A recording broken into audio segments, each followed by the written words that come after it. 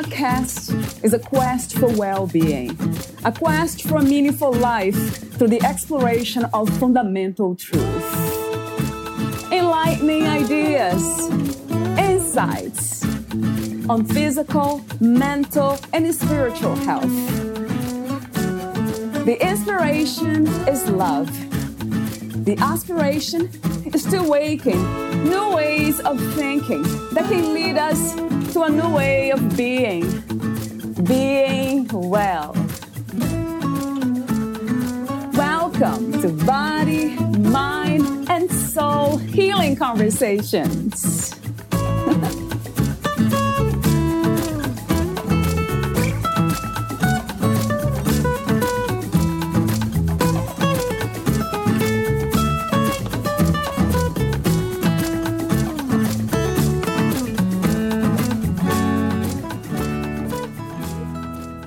Who are the caregivers?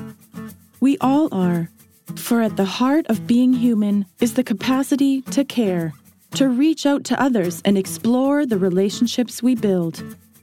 Valeria interviews Edward Smink, the author of The Soul of Caregiving. The book is about us and how we as caregivers serve, even sacrifice for those in need. Dr. Edward invites you to explore with him how we have the opportunities to partake in a kind of pilgrimage along the path of our experiences as caregivers. Who will be your guide on this journey? Unlike other pilgrims who have a guide assigned to them, you will soon discover it is your own soul guiding you. Professionally skilled as we may be to meet the needs of others, a fundamental core component of our busy lives as caregivers is the necessity to stop and rest. It is not a waste of time, but rather a luxury of time to ponder, reflect, and grow from our experiences. Not an easy endeavor in the midst of a whirlwind of activity. We as caregivers experience vulnerability, helplessness, fears, and pain over the traumatic events we experience because we care. We care about those whom we are called to serve. There is so much wisdom in Edward's works. He calls the tension between activity and reflection the dance of caregiving, a dance between the caregiver's needs and those of the one in need, and says there is within each of us a space that seeks wholeness and transformation, an area of woundedness which often shows its face in the midst of our caregiving. In a unique and profound way, those who serve are transformed in the healing relationship that is created with those in need. We are wounded healers. Edward also explores compassion fatigue and its two sisters, secondary traumatic stress and burnout. He says that we experience compassion fatigue because we care. Edward has over 40 years' experience in healthcare as nurse, crisis and pastoral counselor, executive leader, facilitator of mission, ethics, value, and leadership formation. His career has the foundation of his many years in different leadership positions where his skills of active listening, the promotion of ethical and professional guidelines, crisis intervention, facilitation of personal and professional goals, growth strategies, and sensitivity for and the promotion of cultural and spiritual diversity. Edward likes to claim that along with his academic credentials, he has learned most from his experience with colleagues who care for others and from those who needed his services. He has coached individuals, leadership teams, directors, healthcare professionals, and executive leaders. He is a successful author and an accomplished speaker. Here is the interview with Edward Smink.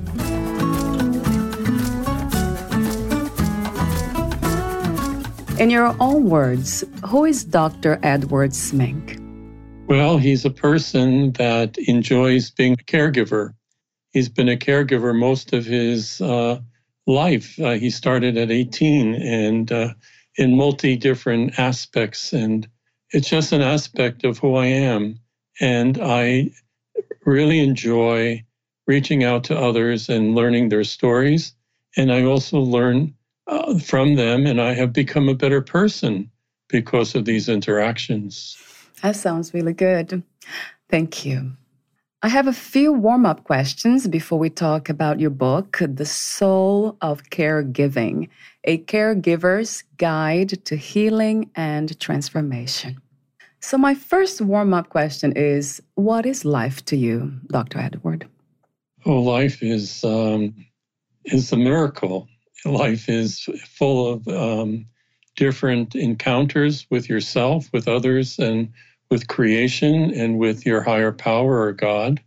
I really enjoy being out in the outdoors, growing tomato plants, and being able to appreciate the garden with the flowers and the different vegetables. It's very life-giving to me, and life is something that's given, and I have come to really appreciate my own life and who I am as a person. And who I am as a person is what I give back to others and to the community. Wow. What a wonderful answer. What do you think is the opposite of life? Oh, the opposite of life, I would call the couch potato.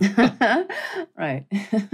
I would call a person stuck in their own woundedness and not finding the way out of it and moving into anxiety or depression, that there's something stuck, and it's not like their life isn't life-giving, and they're not experiencing life as life-giving. So I guess that would be my definition. I can think of all the different addictions that our culture experiences, and even myself, what we go through. And there's always that choice to choose life or to stay in a place of I would use the term inhumanity. I don't know, growing up, there was always this figure of having an angel on one shoulder and a devil on the other shoulder. It's always like we have this opportunity to choose. So when we don't choose, we get stuck in our own woundedness or dysfunction. It's not life-giving. In fact, it's almost like a hell. Yeah, it resonates a lot with me, what you just said. You said something interesting about not choosing. When we don't choose, and that's when we feel stuck. I'm wondering if some of us don't even see the choices and the possibilities. And that by itself, it feels that we are in that stuck state of mind. Well, if I understand your question correctly, what I anticipate is sometimes we're not even aware that we're stuck. And so it often, in addiction therapy, they use the term an intervention. Sometimes a good friend or a relative, a spouse can say to the other person, when you act this way, this is how I feel. And do you really want to hurt me or hurt others? Is that what you really want to do? And they, oh, wait, I wasn't aware of that. Well, what do you think is causing that behavior? And sometimes they're open and sometimes they're very resistant. But that's the conversation I think you need to have. Yeah, that makes sense to me. Yeah, it resonates too. So it's not being even aware that we are stuck. That might be the first stage. It's a lack of self-awareness, right? Well, when I go into compassion fatigue, most caregivers find it difficult to acknowledge what's going on within themselves because of the cultural taboos about being able to speak openly and being able to share with another, to trust, and always afraid that another shoe is going to drop. So they bury their feelings. And oftentimes it's only when their body reacts that they go, oh, I need to do something. So yes, it is true that some of us understand there's something going on, but we're afraid to acknowledge it. Others have no awareness that something's going on. And that's where friends and family and caregivers in general can help each other. Right. Wow. Yeah, I have lots of questions for you here later about your work. We'll explore that more. So my next warm-up question is about freedom. What is the meaning of freedom to you? Well, I just had that sense the other day. It means that there's something within me, and I call that, being in touch with my soul. My soul meaning that interior part of who I am, that spark of life within me. And when I'm in touch with that, it opens up a whole panorama of possibilities and choices and gives me the opportunity. And that's where freedom is. It gives me the opportunity to choose. So I'm free to make decisions. And when I make those decisions, something wonderful happens to me. I can't remember the name of the Jewish doctor and philosopher that was in the concentration camps, but he wrote a book, and he said those that chose to hang on to life and not to give up or not to submit to the tyranny that they were facing survived longer. And so that's a real important insight, that even in the midst of everything being taken away, I still have the power within me to make a choice. I'm really free. Yes, 1,000 times to that. What do you think is the world's greatest healing need at this time? Well, we can start on many levels. Like you can drop a stone in water and it has many ripples, True. or there's a fountain and it springs up and there's many ripples. And so you can start with humankind. What's the wound that they're experiencing that causes them to, pollute the earth, to be violent, a culture of violence, to start unnecessary wars, even in the cultural divide of our country today. Can we speak openly without, causing a major riot with another person? I'm thinking of those caregivers who stood in the midst of protesters last week. The caregivers with masks on just stood silently in front of those waving flags and saying, there are too many restrictions, regarding the virus pandemic, and there was that silent, witness there. So it's something extremely interesting in how we can stand up to the violence or the bulliness of our culture, the indiscriminate polluting of our culture. So where does it begin? If I'm having asthma because of a factory next to in my neighborhood that's polluting all these toxins into the air, who's responsible? You see? So I like the image of the fountain and, starting with the person. I think there's a Buddhist saying, if I'm in touch with what's happening in me, it's like a butterfly whose wings spread out and make waves across the universe. Yeah. What is love to you? Oh, wow. I understand in our language, we only have one word, whereas in many other languages, there's more than one word. It could be self-love, which means the deep wholeness and appreciation of who I am. Do I really believe I'm good enough to love myself? That's a cultural wound today. We could talk about love between spouses or friends. We could talk about love of country or love of cooking or love of gardening. I mean, you see how expansive it is. True. How I love your answers. That'll be another one. Okay.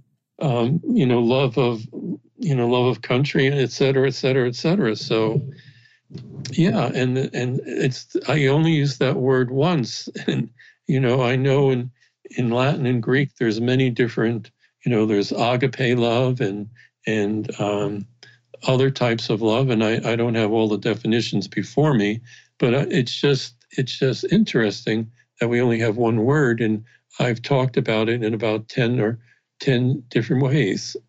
Oh, and part of that is allowing myself to be loved. That I allow myself to be open.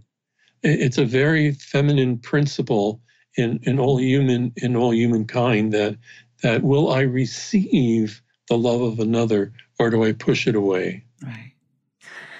I love your wisdom. That's what I meant to say earlier. I really love your wisdom. So far, so wonderful. I have 2 more warm-up questions. The next one's about God. What, where, and who is God to you? Well, I was raised Catholic. I had to understand and I'll use the word, what is the Christ event for me? And it's not dogma. It has to do with the reality of a God who became flesh and then went back to God, who transformed humankind. I believe that any wound that I have, any dysfunction that I have, any sinfulness that I have has been redeemed, is the word I want to use. And I feel a deep communion with the fact that this Christ event is happening in me. It's not that I go and talk about God talk. Teilhard de Chardin, who was a French scientist, came to the awareness that all matter, all creation, no matter what your particular spiritual tradition is imbued with this sense of this cosmic sense of God. And even Einstein, when he was in his later years, believed that there was a spirit in matter, that there was something innate that radiated the energy that's in matter. So for my own focus, and it's really my mission now when I want to reach out to caregivers, is let them know that they could discover deep within themselves that eternal principle, that sacred principle, no matter what they call it. I call it the Christ event. They may call it at one with the universe. They may call it from a Buddhist perspective, or from a transformative perspective, or a psychological perspective. Whatever they call it, it's sacred, and that's what heals. Right. Do you see a difference between spirituality and religion?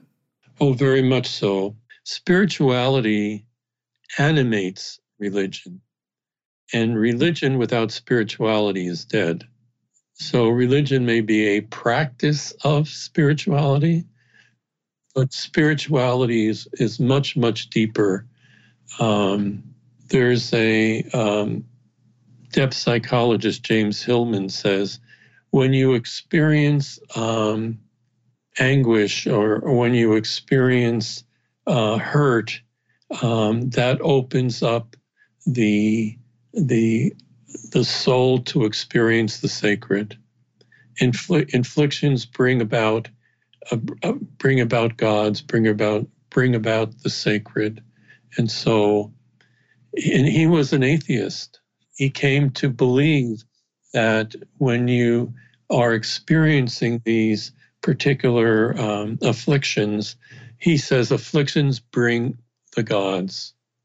That's very powerful.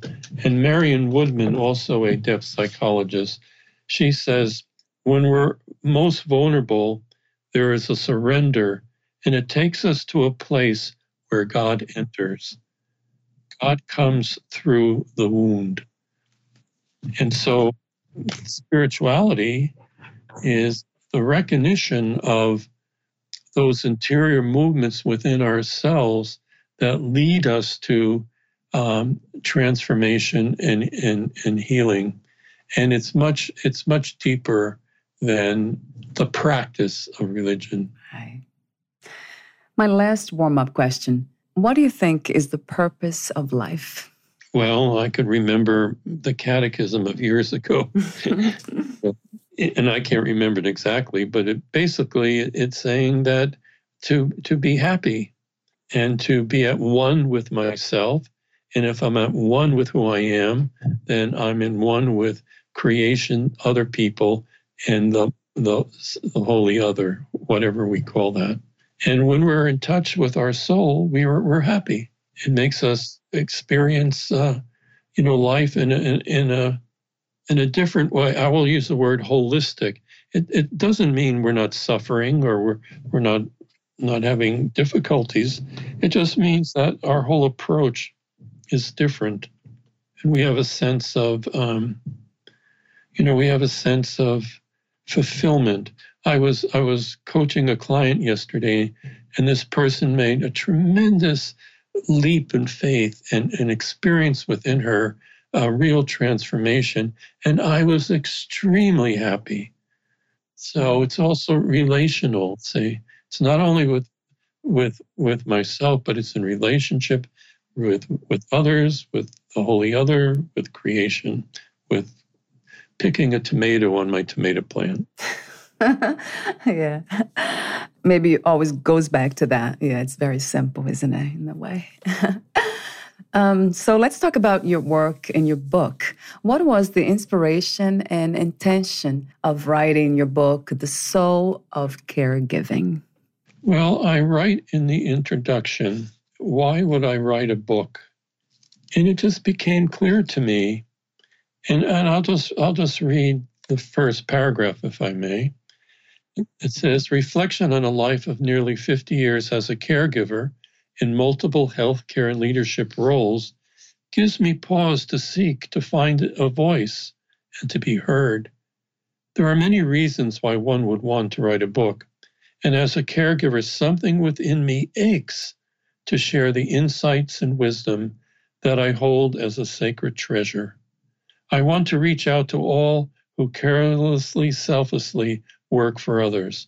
I want to say that the scars or interior wounds that you experience as caregivers are invitations to rediscover your soul. You are not alone.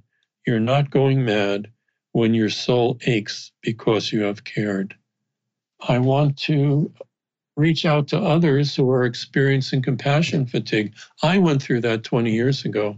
I know what it is, to not seek help. I know what it is to commit myself. I know what it is not to be able to do adequate self-care. And so all those promptings have led me to say, at this time of my life, and the reason why I wrote the book is for others. It's for caregivers. I have a few questions, general questions, before I ask you more specific questions about your book. The first one is about the word caregiver. What is your own definition for this word? Well, I'm glad you mentioned that, because I say in the book, who are the caregivers? And I say we all are. For at the heart of being human is the capacity to care, to reach out to others, and to form and build relationships. It's at the heart of being human that we are caregivers. And then I expand the definition, because most think when you say caregiver, they think, oh, that's just someone that works in a hospital or in healthcare. And I go, no, my definition is broad in scope, and it covers a diversity of occupations and professions. Our cast of characters include caregivers in the healing arts, healthcare professionals, physicians, nurses, therapists, healthcare and ancillary workers. How about certified chaplains, certified coaches, spiritual leaders, pastors, wellness coaches, as well as first responders, including firefighters, safety officers, and emergency medical service personnel? How about the active and retired military? They care. What about educators who care for their students, and parents who care for each other and for their children, and for those who are caring for chronically ill children, and adult children who care for one or two parents. We are all caregivers. So I expand the definition. And I also differentiate caregivers from caretakers. Right. That was my next question. Yes. So talk to me about that, Dr. Edward, the difference between, I never thought about it, caretaker and caregiver. So as soon as you say caregiver, there's something alive about it. Caregiving, there's something soulful just in saying it. And when you say caretaker, something different happens. It's just a job. And oftentimes people experience burnout or compassion fatigue. It's not that they lose their soul. And I've heard during this pandemic, a lot of caregivers saying, I feel I've lost my soul. It's not that they lost their soul. It's just that there's been so much trauma that has been, experienced that they're not able to get back to it. And so they feel that everything they do is just a task. And they lose that sense of the original joy they have in being a caregiver. So caretaker is very task-oriented and without soul. Caregiver is with soul. Right. And you mentioned earlier, that's one of my questions about the definition of soul. What is soul to you? Because I have more questions for you on that. Well, if you ask the average person what is soul, they may think of something like ghost. So on Halloween, we all make fun of, all make fun of the dead. And, then you have we don't have the Day of the Dead like they do in Latin America countries that honors dying as a normal experience. In our culture, we sort of push it away and, on Halloween, we'll make fun of it. So we can talk about soul music. We can talk about soul food. We can talk about soul mate, or we can talk about soul just in general. And my definition is that it is the animating life force within a person. And so when you're in touch with that animating force, you really discover yourself. You really discover who you are in relationship to others, to creation, and to the holy other.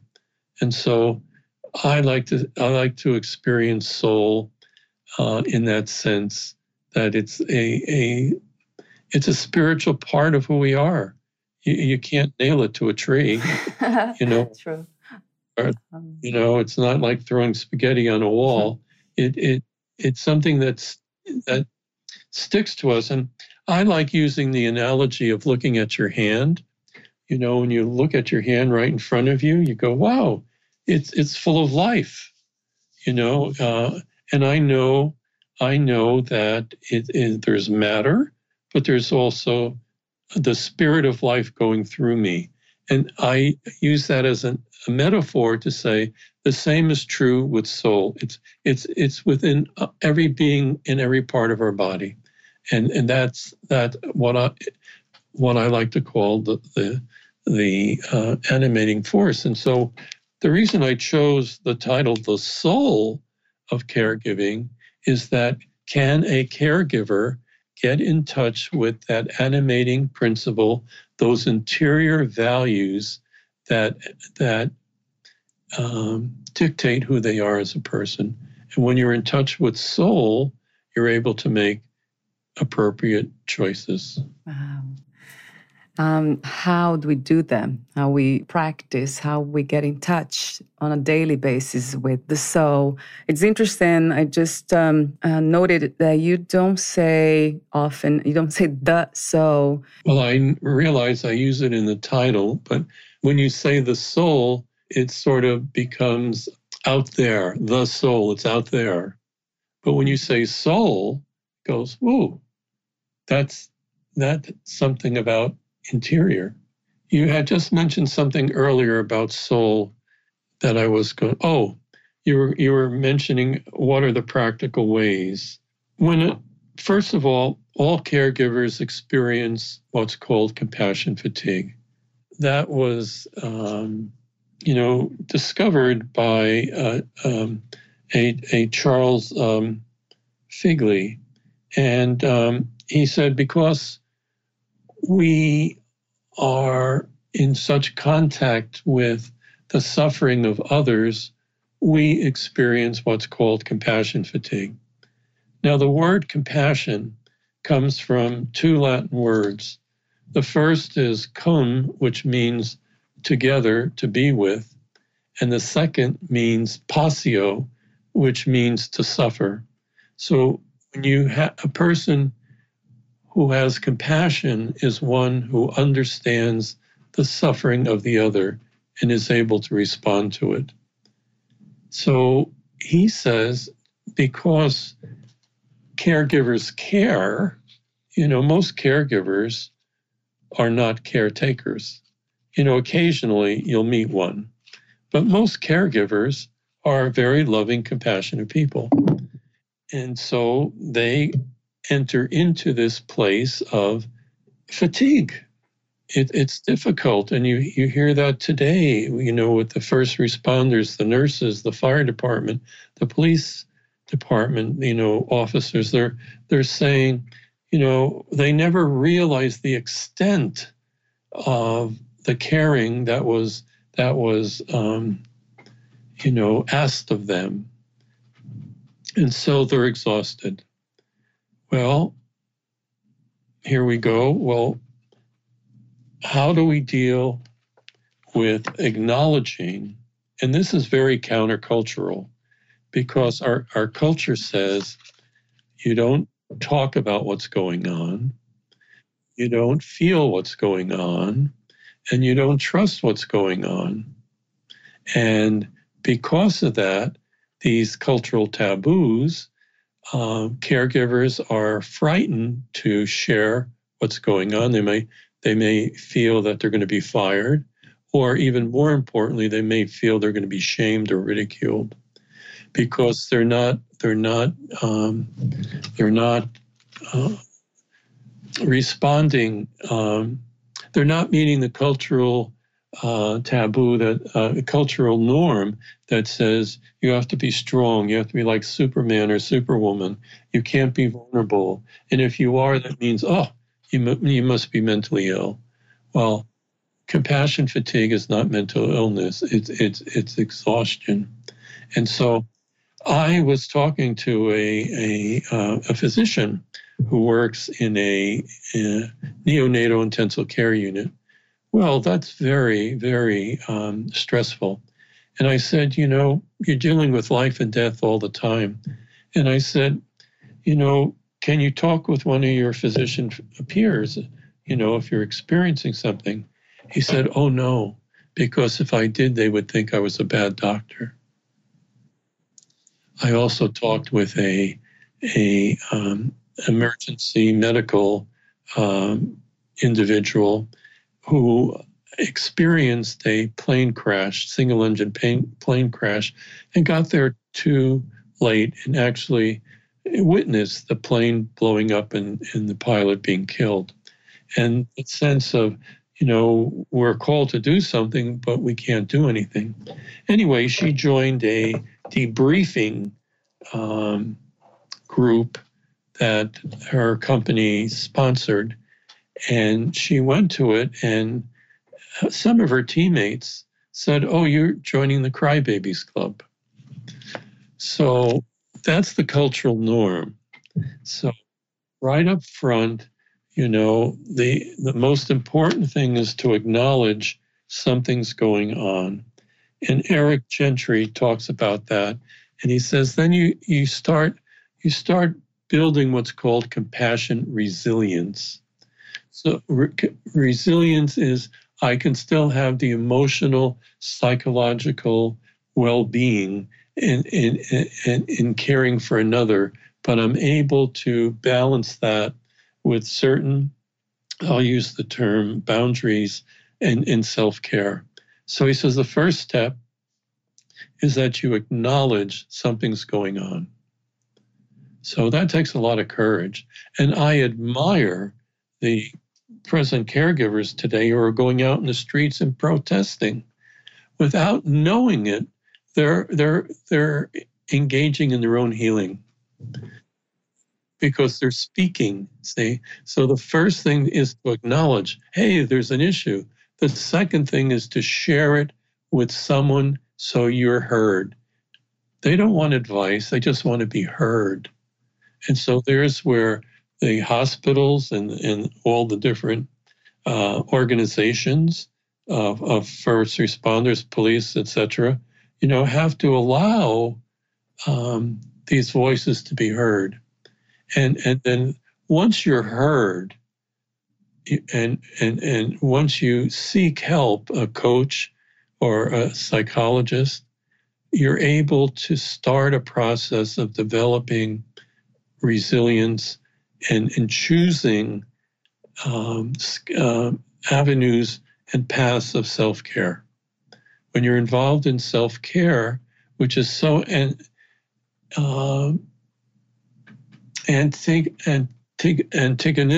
I don't know if I'm saying that right, to our culture, I'm going to take care of myself when I'm a caregiver. Can I do that? Caregivers are notorious in not taking care of themselves. But the same skills they have, they can use when they reach out to another. They can use those same skills to take care of themselves. That's how you do it, step by step. It might be a parent realizing that they need help with their disabled child, or an adult realizing they need care with taking care of one of their parents. I had this example from one of my clients who said, I'm just exhausted. I'm taking care of my father who has Alzheimer's and I need help. And I said, well, is there anyone, in your family or around or an organization we could look at that could help you? And she said, well, my husband's here and he said he would like to help. And I said, well, why don't you ask him? It was right in front of her. and she had to acknowledge that she wasn't Superwoman. I like the way you used the word self-love earlier and then now self-care. I'm wondering, where does it start if self-love comes before self-care? Well, I don't really know. All I can say is that we learn self-love because we have experienced being loved. And sometimes many caregivers haven't had that experience, which is some of the reasons why they're caregivers. And when they are most attuned to being a caregiver, which happens all the time with me, we discover that there's something very good about ourselves. So that's self-love. Self-care is because I love myself. So if I'm not taking care of myself, how can I take care of others? Right. So true. In your book, you say reflection can be dangerous as it is healing for the caregiver. Dangerous because reflection reveals vulnerability and bottle up emotions which may surprise the caregiver. So talk to me about this, what you call tension between activity and reflection. Well, I call that the dance of caregiving. Yeah, right. It's a real dance because, for example, today, when we're asked to shelter at home, the sense is we're isolating ourselves. When you have that sense of isolation, it can cause a lot of issues. So the very issues can lead you to reflection, can lead you to a sense of solitude where you have this sense of being with yourself, and with others. And so, there's this dance that goes on. And if I'm not used to formally reflect. I think we all do it naturally.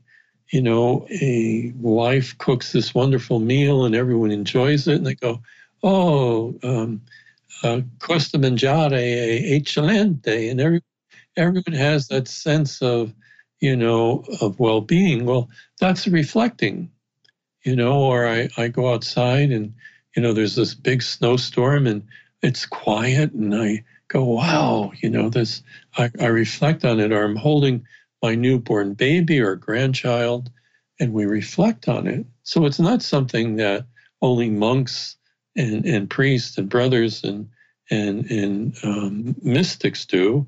It's something that is part of humankind. But when we do that, when we allow ourselves to be quiet, it may bring up a wound that we don't want to look at. And that's what scares people.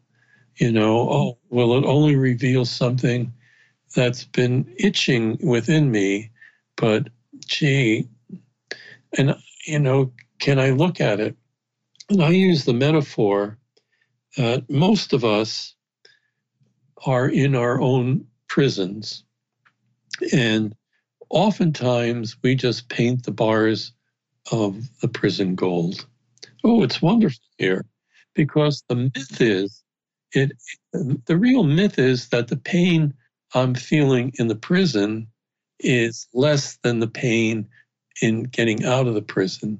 But the opposite is true, because in the prison we're holding the key in our hand and we can open the gate, open the door.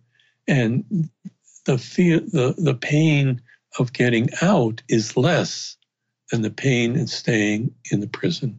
But we think the opposite. So that's one of the fears.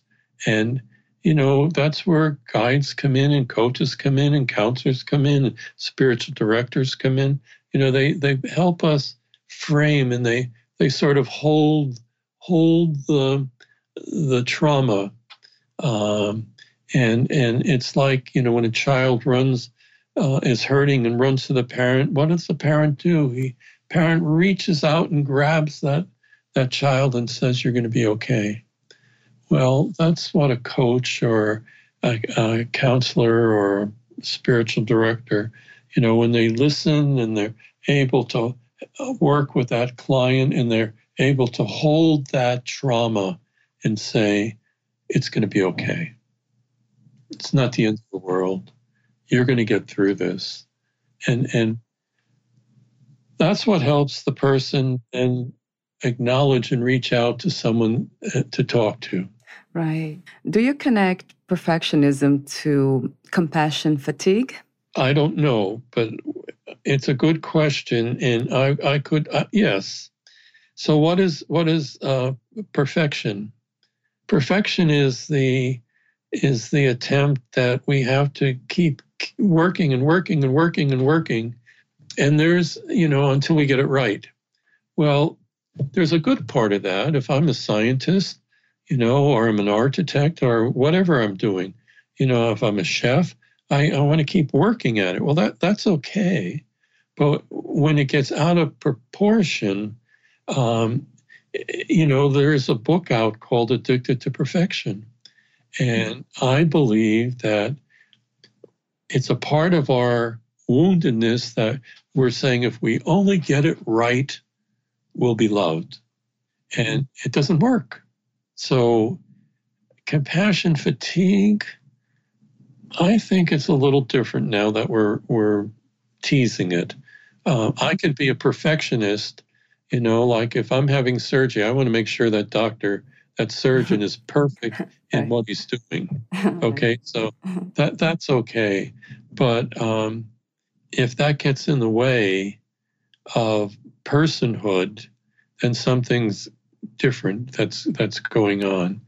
And compassion fatigue is because you're caring for another and you're bombarded with so much I'll use the word trauma, that you don't have time to reflect. You don't have time to sift it through, and you get exhausted. Right. And I went through that 20 years ago. Wow. Do you see a difference between empathy and compassion? Yeah. No, there is a difference. I could have empathy for a person, but does that lead to action? Compassion means I'm actually involved with that person. In light of the definition of I'm suffering with that person. That's my sense at the moment.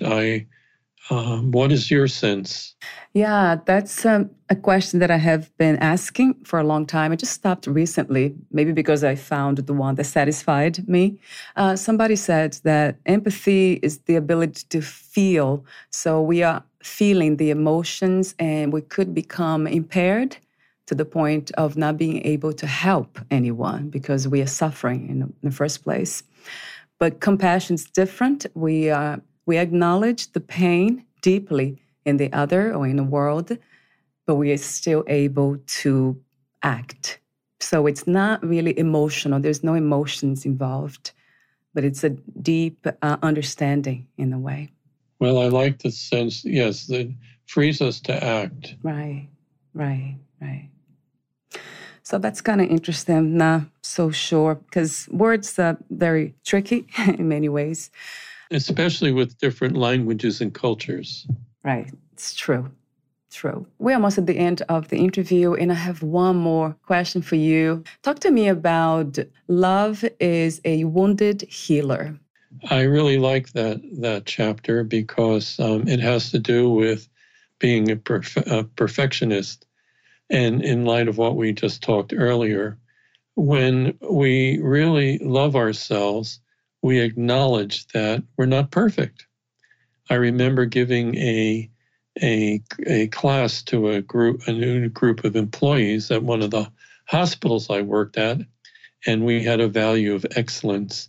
And I said, "Is there anyone here who's perfect?" And no one raised their hand. Okay. And we all laughed. And then I said, "Okay, and don't we really hate people who think they are?" And they all laughed. The point is, from the earliest of times, humankind realized that we're not perfect, which means that we share a certain woundedness, and in that woundedness, when we're able to understand that within ourselves, we're better healers. So if I understand, Aristotle came out and said, that you had to understand the experiences of the sick before you could be a good physician. And then Carl Jung would say, "Physician, heal thyself." And so, what is a wounded healer? A wounded healer is a person, well, I'll use the word, is a caregiver who recognizes that he or she has their own limitations. Oftentimes you hear, "Oh, the doctor or that nurse is acting like they're God," and you go, "Wait a minute." And I've said this to some doctors and nurses. I've said, "No, we're involved in a sacred work, but we're not gods." Because there's something in us that is always in need of fulfillment. We're always growing. We're always changing. Michelle Obama's book, Becoming, is about, life. We're all becoming. And I really like that sense. And so love means that I can, if I'm conscious of my own woundedness, I can understand your woundedness. And if you experience that I understand your woundedness, then the healer function in you starts working. You trust me. You sense that things are going to get better because of the relationship I have with you. So wound reaches out to wound, and that opens up the whole perspective of healing, which is really the response to love. I don't know if that answers your question. Yes, very much. Wonderfully. Yes. Yeah. I was just going to say, the wounded healer is an ancient archetype. And an archetype is like a collective experience. It's like, a nurse or a doctor or a mother or father. They're all bigger than the person who is a nurse, a doctor, a mother, or father. There's a collective consciousness about it. Would you like to add anything or read another passage in your book before I ask you my final questions? No, I think I'm okay. I'll listen to your questions. So I have a few of them here. The first one is, what was the hardest lesson to learn about yourself? The hardest lesson was that I wasn't Superman, that I needed help. I was raised in an alcoholic family, and, you build walls around yourself to protect yourself. And I had to learn to break those down. And I think that's why the compassion fatigue I experienced, and even burnout, was a way of my body, my psyche, my God saying, stop and take care of yourself. Right. Wow. What is another word for healing? I would use the word an experience of wholeness, an experience of being together. And healing is different than curing.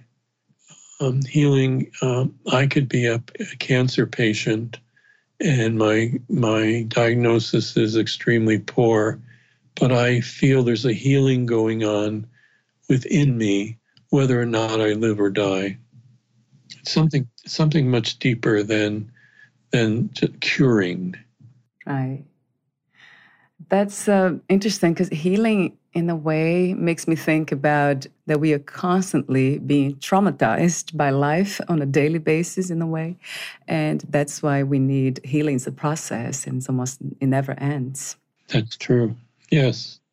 And to be able to recognize that what's happening it can cause us harm. So even that awareness, that makes us make a decision. If you knew you would die soon, meaning losing the body, would you make any change in your life or do anything differently? I would just simply try to have everything in order so my partner and friends would know what to do. Yeah. I'm happy with the way my life is. That's a great answer. I love hearing that from my guests. Do you believe in life after death? I do. What kind of life, Dr. Edward? Well, it has to be involved. If God is love, it has to be involved with the experience of being loved and loving. That's all I know. Fair enough. It's not that I lose my identity, it's that my identity is even more recognized and fulfilled. What are 3 things about life you know for sure as of today? Well, I'm getting older. I'm feeling blessed by my work and what I'm doing. And I really feel confident in myself, which has taken a long time. It's an inner authority that I really like. And I just feel more and more blessed because of it. It has been a meaningful conversation, peaceful. I love your wisdom. It was fun too. Really fun in the spiritual sense, I call it. Thank you so much. Well, thank you. And just in closing, my book is an invitation to be engaged. It's not a how-to-do book. It will engage you into dealing with your own wisdom, and that's what heals. Thank you so much, Valeria. Thank you. My last question. Where can we find more information about you, your books, products, services, and future projects? The best way is to go to my website, and you can list that in in this conversation is it's https colons / soulofcaregiving.com. Wonderful. Thank you so much again, Dr. Edward, and we'll talk soon. Thank you. Bye-bye. Bye for now.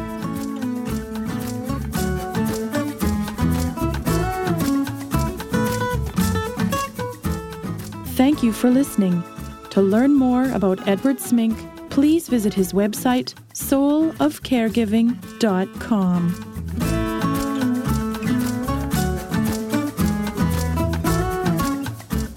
To learn more about this podcast, please visit fitforjoy.org/podcast. I want to thank the Patreon members, Lawrence McGrath, Mark Basden, Terry Clayton, and Aidan Vickrock. Thank you again for listening, and bye for now.